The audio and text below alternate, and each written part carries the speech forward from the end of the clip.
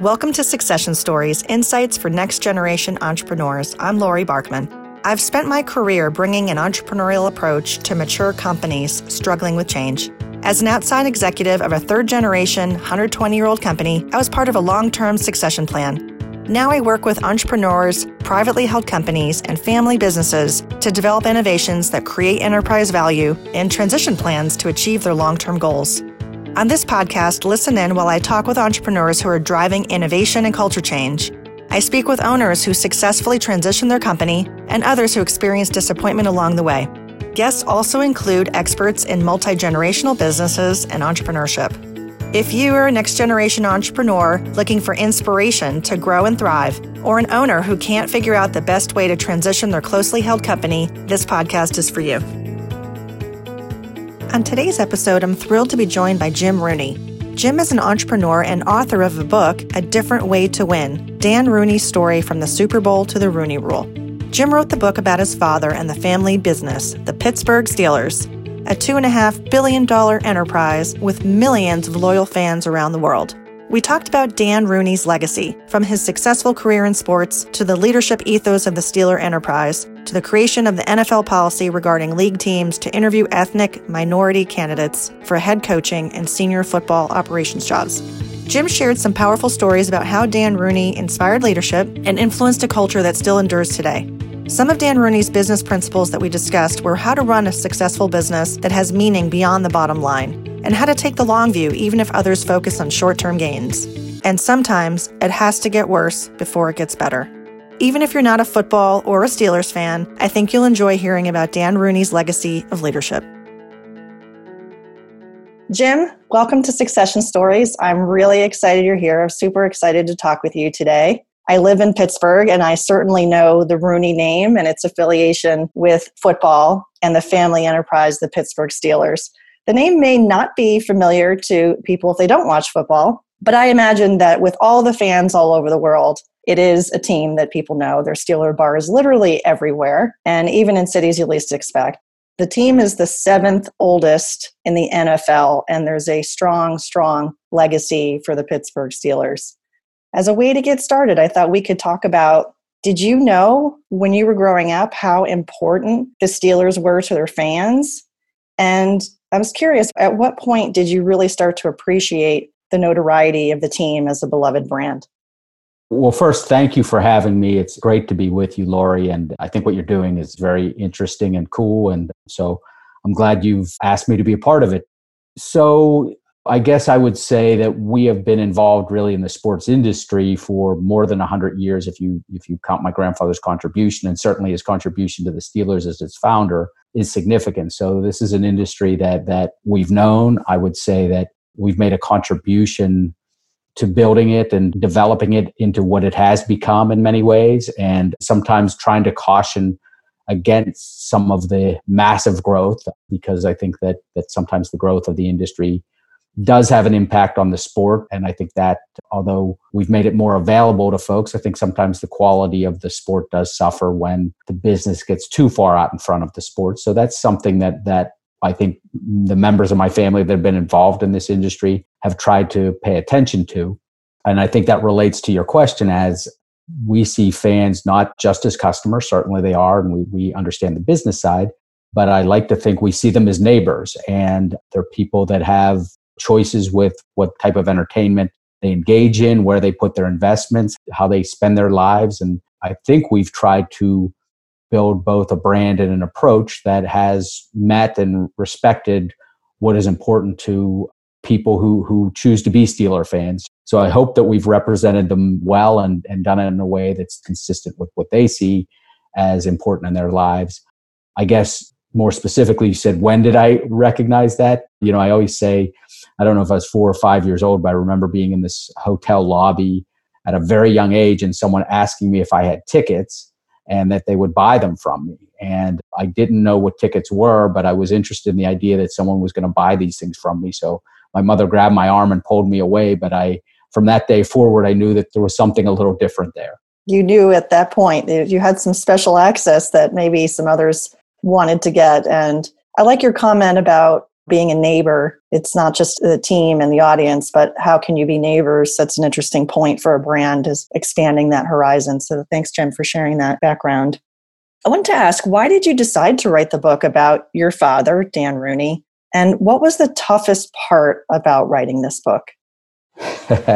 Well, a lot of people have come up to me over the last year who are pretty successful and say, "Oh, I thought about writing a book." And I usually say, go ahead and write it, but I say it is not an easy process. So writing a book is a challenge, I think, in any circumstance. Even great writers talk about those challenges. And I don't put myself in that category, but I think we put a good project together. And the reason is, there's a lot of books on leadership out there. And I think that, I've read many of them. I have been motivated by many of the books and the concepts behind the books, things ranging from self-help to the alpha male model and everything in between. And I think that leadership is something that's important. I think my father's approach to leadership was one that really respected both the hardcore standards that are important to success, but also what unfortunately are called the softer sides. I would call them the things that build stability and continuity, those things that are more sublime, more subtle. I think they're every bit as important to leadership. And I think those that follow look for those clues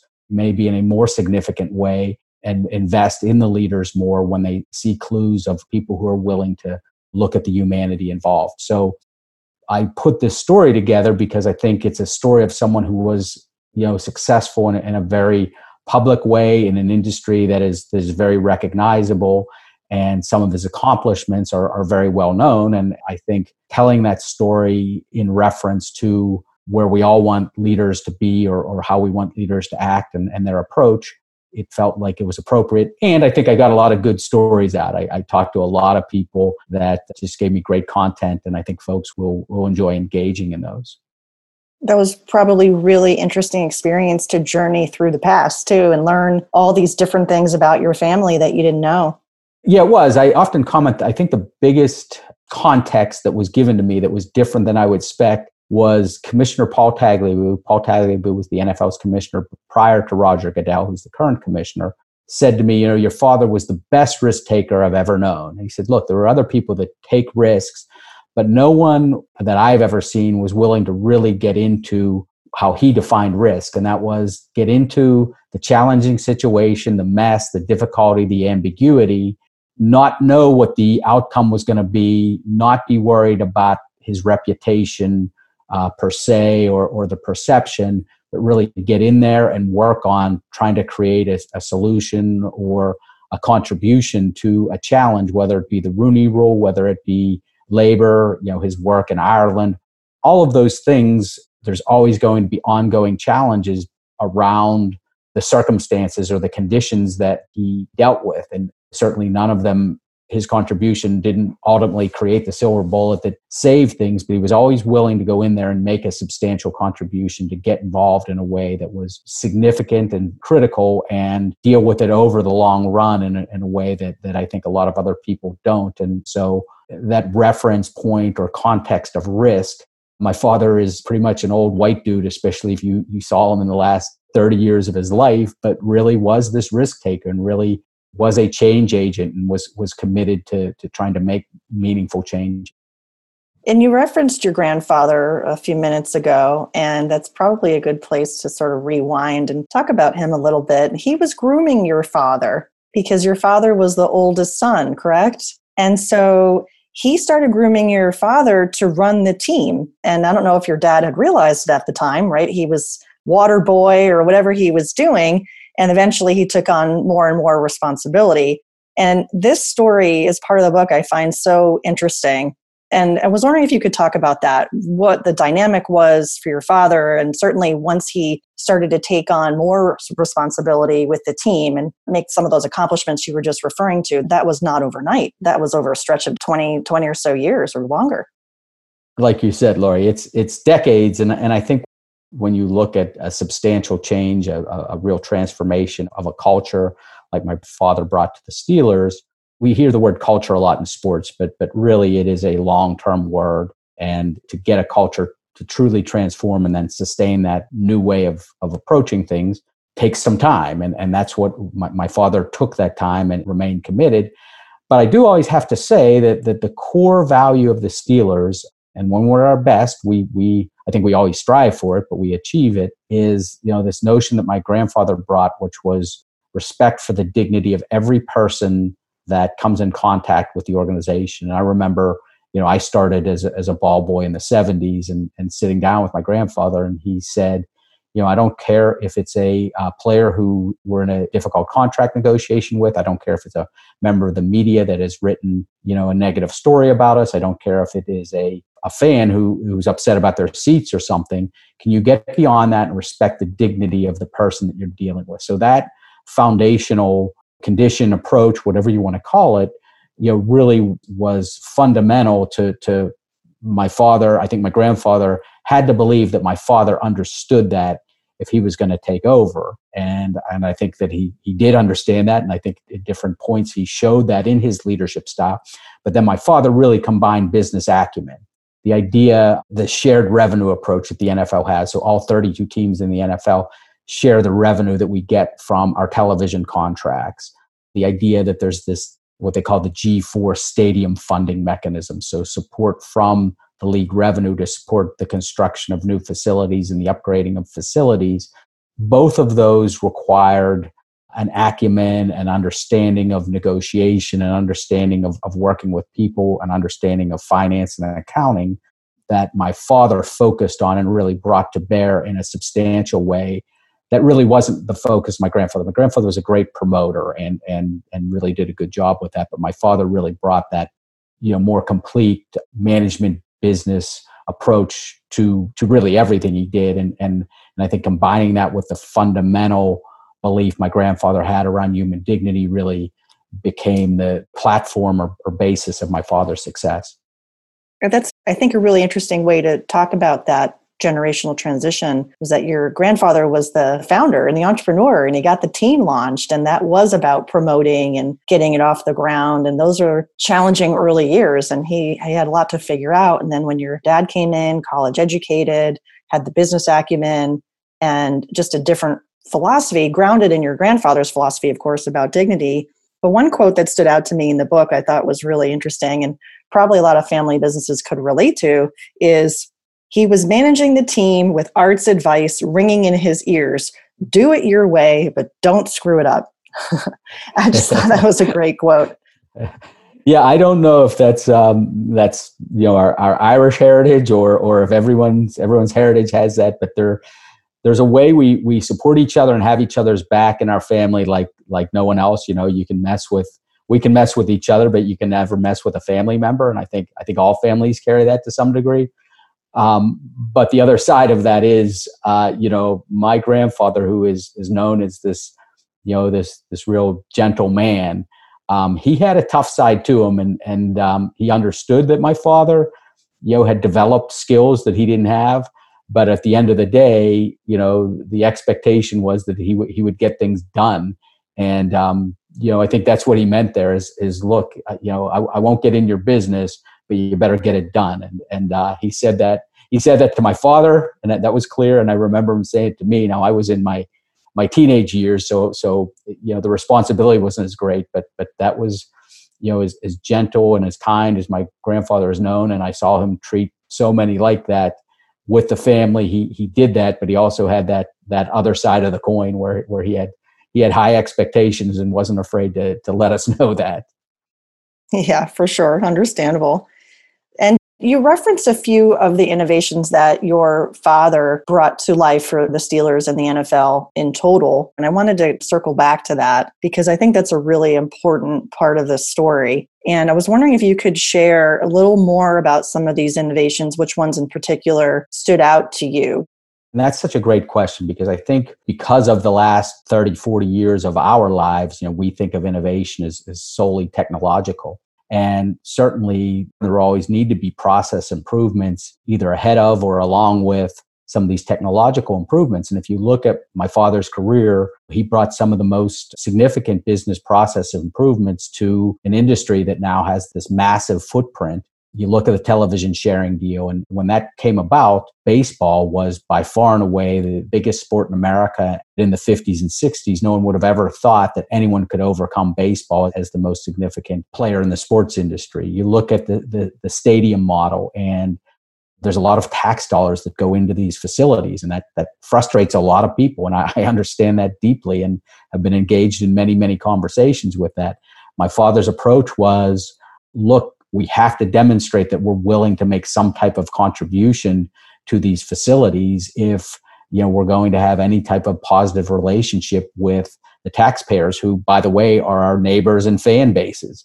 So we have to find ways to build some accommodation, some relationship with them. So there was this innovation there was understanding the marketplace and understanding that they were already making a contribution. A lot of people didn't like making that contribution. And how are you going to meet that? And how do you build a relationship that has reciprocity? Even if people don't necessarily like the fact, I think the notion that we did it, that my father built in this G3 and then G4 mechanism, a substantial finance mechanism. People may not even completely know what it is, but that he took the time to sort of understand that process had to be in place. It had to be solid. It had to be equitable amongst the owners, but that it was about reciprocity. It was about building a relationship that is meaningful with the fans and showing that. You look at the labor deals that he did. Certainly he was, decades ahead of the rest of the NFL when it came to free agency. He understood that free agency for players was just going to be essential, that they saw that as their number one priority. So he went beyond sort of the concern that we could never have free agency, it was going to tear the league apart, to what really was behind the concern of player movement, and it was competitive balance amongst the teams. So the idea that you have competitive balance and the mechanisms that were built into the collective bargaining agreements, he started in the mid 70s with those notions and some of those plans. There's an agreement that I talk about in the book, the Anderson-Rooney agreement, that was back in 97, and you didn't get free agency in a significant way until back in 77 was the Rooney-Anderson agreement. You didn't get free agency until the mid 1990s. So he was sort of 20 years ahead of the time with that process. And then obviously the Rooney Rule, which again, that process needs to be improved. And my father would be the first person to say it needs to be improved. But at the time, he really brought forward the conversation. He brought the best practices that were available in industry back in 2003 when he created the Rooney Rule. He was able to build a consensus. He was able to make a substantial improvement to hiring, and now that process is used in different forms. But the Rooney Rule has really become either the direct best practice in diversity hiring or the inspiration for the improvements. Obviously, as I said, those things have to be continually improved, and my father understood that. But that commitment to innovation and process improvement, I think, really was the hallmark of his career. Innovation and process improvement. And you shared some really great examples of that. So if we keep talking about the Rooney Rule, one of the things that stood out to me in the book was the quote from your father and the lessons from your father about how to run a successful business that has meaning beyond the bottom line. And what better way maybe to talk about the Rooney Rule a little more deeply than using that quote as a springboard. And some of our listeners might not be familiar with the Rooney Rule and what it means. And so I was wondering if you could share a little more background about that. And I'd love to hear what the Rooney Rule means to you. Right. So to give you some background, in 1920, the NFL began. We just celebrated our 100th season last year. The first season of the NFL was 1920, and there was actually an African-American player coach. So he both played and coached. I think the team's name was the Akron Pros back then, and his name was Fritz Pollard. And so Fritz Pollard coached and played in the league for, I think, 5 or 6 years. And then up until 1932, you had some very limited but African-American participation. And then, unfortunately, because of the Depression and other reasons that I don't think they're good reasons, but, it was the situation at the time, you basically had an informal ban on African-American players from 32 to 52, from 1932 to 1952. And then the delay and certainly the player contribution from a diversity standpoint, contributed to the delay in coaching. There is, it's not a direct relationship between players and coaches, but traditionally many folks who play football end up getting involved in the coaching. So you had this delay in African-American coaches on the assistant level. The Steelers hired the first African-American assistant coach back in the mid 1950s. Tony Dungy, who became the first African-American coach to win the Super Bowl, was the first African-American defensive coordinator hired by the Steelers in, I think the year was 1981. And there were a couple other big industry partners that actually were pushed because of some legal pressure to change, but they had begun to create what they call the diverse candidate slate practice within the hiring process. So the idea that you would ensure that there's at least some diversity in the final X number of candidates, whether it's 3 or 5 or what have you, but that there's some diversity in that candidate pool. And so the NFL's requirement, which is the Rooney Rule, is that there is at least one minority in the candidate pool for the head coach or the general manager, which are the two top jobs in the football operations. So that's sort of where it came from. And my father led the committee. He was chairman of the NFL's diversity committee that was established because of this study that Janice Madden did. And he, as I said, sort of brought together not only other NFL owners, but experts from all over industry who are wrestling with this problem. The other thing my father did, so for the next 20 years of his life, there's a gentleman named John Wooten, who was the second African-American player to play at the University of Colorado. He was one of the early African-American pioneers in the 50s and 60s in the NFL. And then he went on to become one of the first African-American scouts, the folks that look for talent. And John Wooten and my father partnered for the next 20 years to really create this championing or advocacy network where, they were constantly talking to teams, coaches, general managers, owners, at looking at diverse candidates and ensuring when jobs were coming available that there was, that diverse candidates were being considered and were part of that.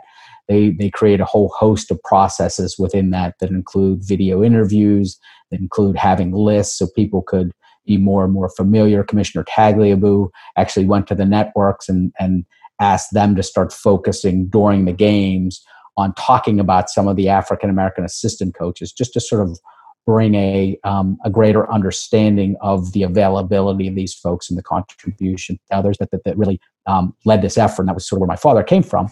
Another side of the story that I think is important from my father's standpoint is, we've had 3 coaches in the last 50 years, and some teams have 3 coaches in 1 year. And, he conducted a very thorough process in hiring a coach. And it was very much about, understanding does someone carry the same beliefs and values as you? Do they have the competency, the ability to execute? And are they able and willing in his assessment to grow and develop? So when you get to the current Steelers situation, Bill Cowher, who was voted into the Hall of Fame, retired in 2008. And so we started a coaching search. And my father started with 37, moved down to 12, 4, and then 1. That is probably more than double the pool that most other people, look at when they're evaluating this type of job. But my father really understood and believed that, you're hiring a coach for decades, and you want someone that is going to play a role, probably the most significant role in your organization for a long period of time. And that stability, that continuity, that those are all going to be really important things. So you may be getting pressure from fans or the media to make a decision more quickly because there's this opening and there's this idea that these jobs are very competitive, which they are, but that you're going to miss a candidate. My father really felt like, well, there's more than one candidate. I always want to find the one that fits us best. So let's take time. Let's be more deliberative in the process. And in this case, they interviewed a gentleman named Ron Rivera who achieved the Rooney Rule requirement, but we ultimately hired Mike Tomlin, who is an African-American coach. And it was because of this thoroughness in how my father engaged the process that he really found someone who was more diverse, but wasn't sort of part of the official process of the rule, but in conducting this overall broader approach to interviewing and broadening the candidate pool, he found someone who may not look like him, but really carries the values and beliefs and approaches that the Rooneys have. And I think my father would say that Mike Tomlin and Kia, that conducting a process this way really achieve that. So that's sort of how I respond to the question about the Rooney Rule. Yeah, no, I think that's a fantastic description. What stands out to me, Jim, is that it really is something that goes beyond just the hiring process. It's about creating a greater understanding and appreciation for the environment and the culture that ultimately can lead to a diverse hiring process. But it's so much more than that, especially when you mentioned how your dad went to the commissioner and asked him to feature assistant coaches who are minorities, in their promotion pieces, and providing that background and extra bit of information about them. It's those things that I think the Rooney Rule probably stands for in a bigger picture. Am I right? Absolutely. And I think you're speaking to another component of it that I didn't touch on, but that was, I think when you create environments where you are more deliberative, you take more time. I know people don't like time in business, but when you take more time, you're more thorough. You create a sense of belonging. You create that sense of safety that everyone wants within their work environment. And all studies show that the most effective teams have that sense of psychological safety amongst them. And I think conducting a process that is very deliberate and very thorough speaks to creating that sense of belonging, I think, in a meaningful way. Another quote that stood out in the book was regarding how sports is a microcosm of life, regarding fierce competition and intellectual challenges. And especially with regards to the Rooney Rule, it's also around the culture and having that deliberative approach and being thorough. Yes, we're seeing it manifest in the Steelers and how the Steelers manages their team and their process. But I think for businesses, there's a larger message there that's really important. I want to segue now to talk about you and your business. You're an entrepreneur and you run a firm that works with organizations to enhance culture and build strong teams. So it sort of fits right in, right? This is perfect background for you to do this.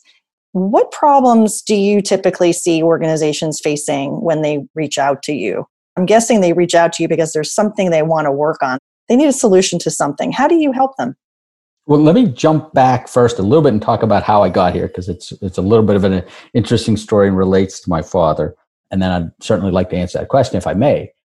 So the Steelers had been successful. We've had people ask my father to come speak about the Rooney Rule and about other contributions he's made in business. And as he was ambassador and also as he sort of started to age, I sort of became the emissary to go give those talks. And it was interesting to me how interested people were in the sort of approach that my father had. People were interested in this approach my father had when I'd be out speaking. And so, I began to have conversations with him about, look, I think this is something we should do as a business, but also a service, that people really feel that you've done things well. And so I remember having this conversation with him while he was ambassador to Ireland. I said, when you come back, don't waste your time with the Steelers. My brother's doing a good job there. Why don't you come and work with me? And he said, I'm not going to do that, but I want you to if this is really what you want to do, I'll work with you on it. And we actually found a program at Georgetown University that I went to, and it's a certificate program, but I went and learned organizational behavior. I work with my wife, who is a professional coach. So really looking at the ideas of the elements of culture, mindset, behavior, attitude, all of these things that have such a big influence on culture, and how my father approached that, and how the stories that I knew of his life could be effective are tools that I've tried to bring to bear. In terms of who needs these things, absolutely. It is usually a situation that folks who ask for culture help, have some sort of problem and with the way folks are engaging in the system. And, there's a whole host of things that I can do in terms of walking through an evaluation with the team, which is usually the first step, some type of individual interviews, and then some type of group interviews, and then maybe a process to review that. But ultimately, where I get to is I'm putting a mirror up to the culture, and or to the organization, and how they approach themselves. They have to make the determination whether they really want to make substantial changes. And then in terms of the change mechanisms, we've worked with design thinking, we've worked with the influencer model. I mean, there's a lot of great change tools out there, and we deploy what we think are best within the certain situation. But to me, that upfront piece, I think we do really well, and helping folks gain an understanding of themselves is critical in terms of gathering that information. But the inflection point is the organization and the leadership of the organization. When that mirror is held up to them, are they really willing to look at their gaps and their deficits, and are they really willing to make the changes, and that those changes are going to require time and effort, and a contribution, sometimes resources, and most people don't like change, and most people don't like to change themselves. So it's something I really enjoy doing. I think it's something that we provide a really substantial contribution, but it's also something that at the end of the day, some people really want to make those changes and are able to have an effect, and some people aren't willing to really own their own role in what is not going well when we look at functioning, culture, all those different terms. I like what you said there, Jim. Most people don't like change. Change is hard. And especially when you're talking about teams, it's exponentially difficult. Starting with one person, you can sort of deal with it. But when you're dealing with teams and then a whole organization, so driving culture change, making an assessment, figuring out and being deliberative, and you providing tools, that's great. I like that a lot. What advice do you think your father would have for family businesses that are grooming the next generation of leaders?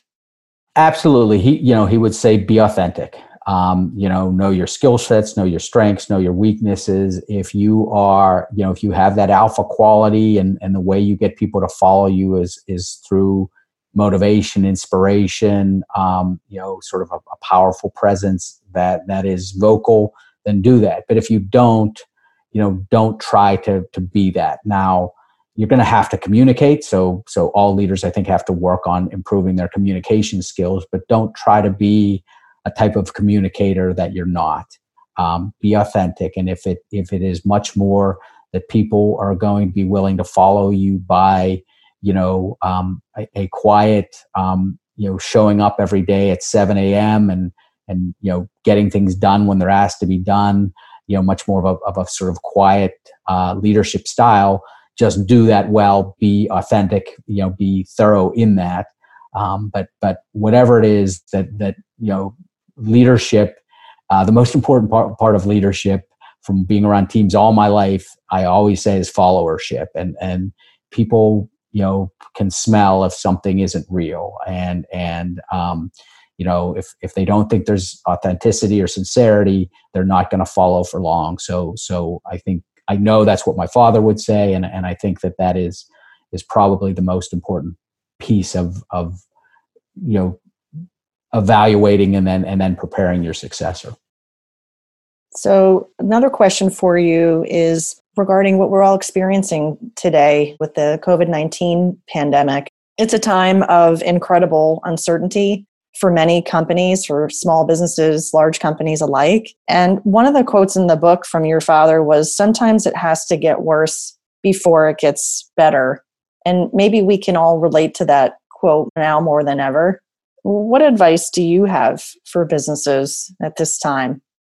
Well, I think that, I do look back to my father at this time, and one of the many things that he did well, and is he dealt with ambiguity very, very well, and he was comfortable tolerating situations that, there were a lot of unknowns, and certainly he was always trying to seek as many knowns as possible and deal with conditions as they were.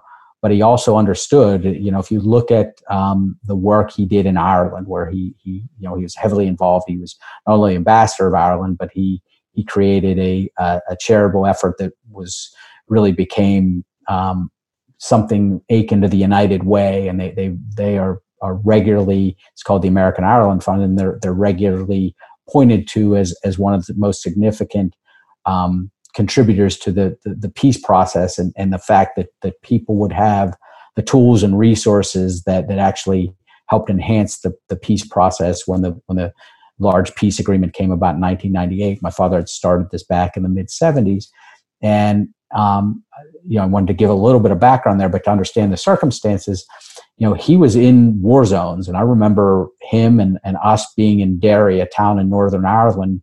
It looked like a World War II movie set, and there were piles of rubble on the ground that used to be buildings. There were very few hotels or very few restaurants. I mean, people just lived in this war zone type of mentality.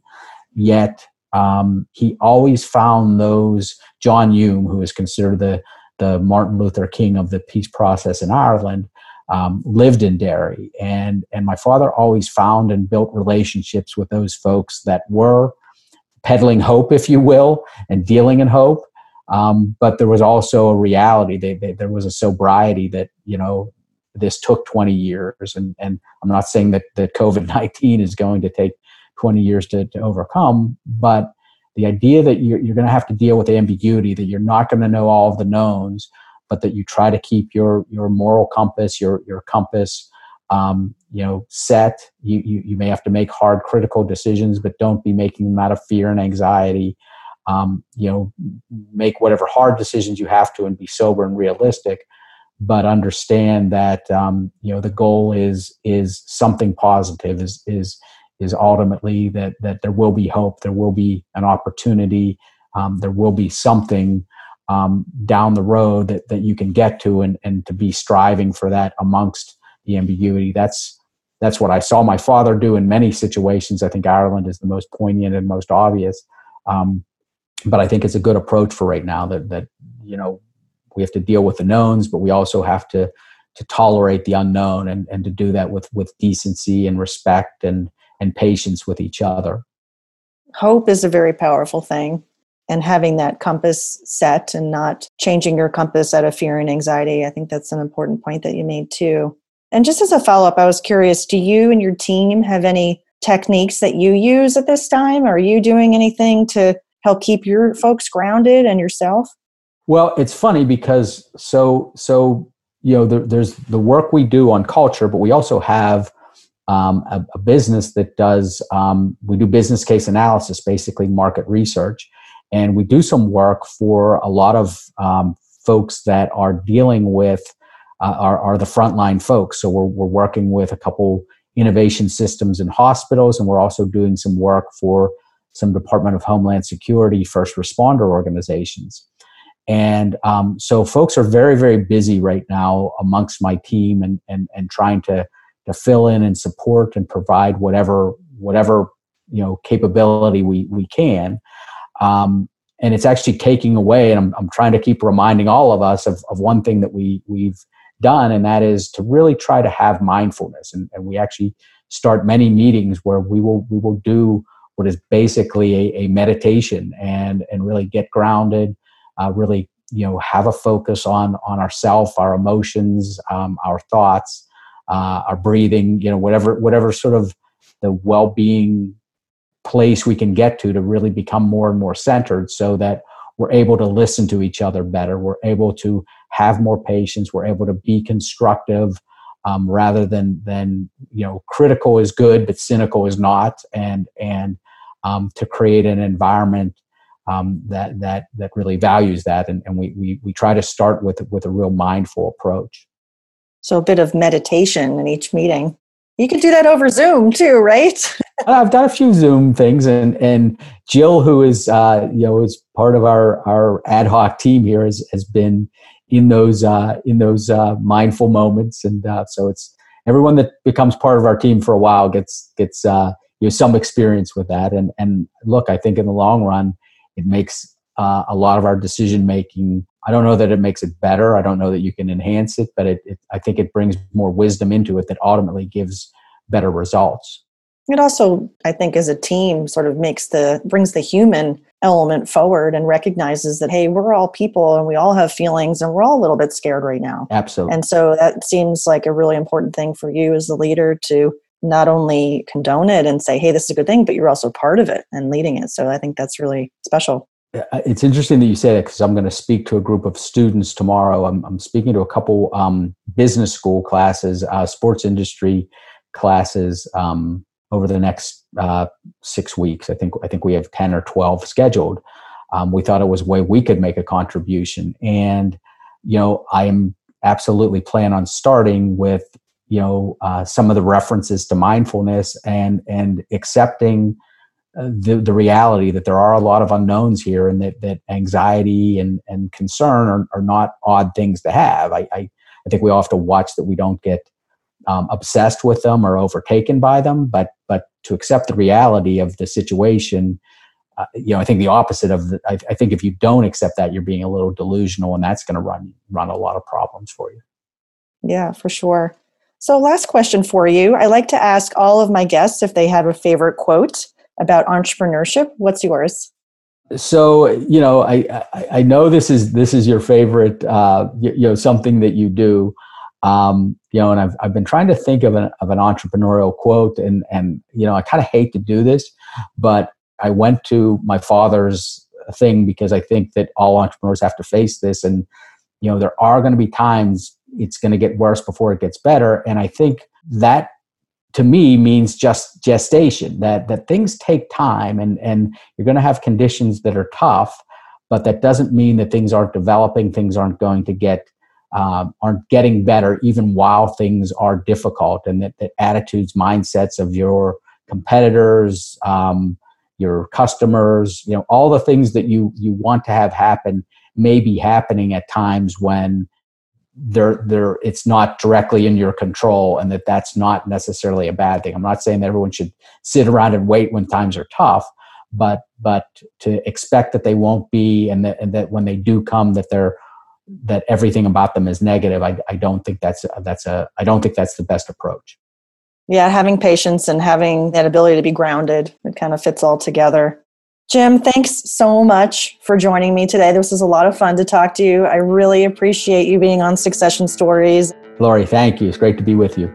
And for our listeners, if you want to learn more about Jim Rooney's book and Dan Rooney's story, From the Super Bowl to the Rooney Rule, please visit adifferentwaytowin.com. Thanks for listening to the Succession Stories podcast. I hope you enjoyed this episode and that you'll consider sharing it with a friend. If you think it's worth 5 stars, please go to iTunes and rate it so that others can find it as well. I would love to hear from you.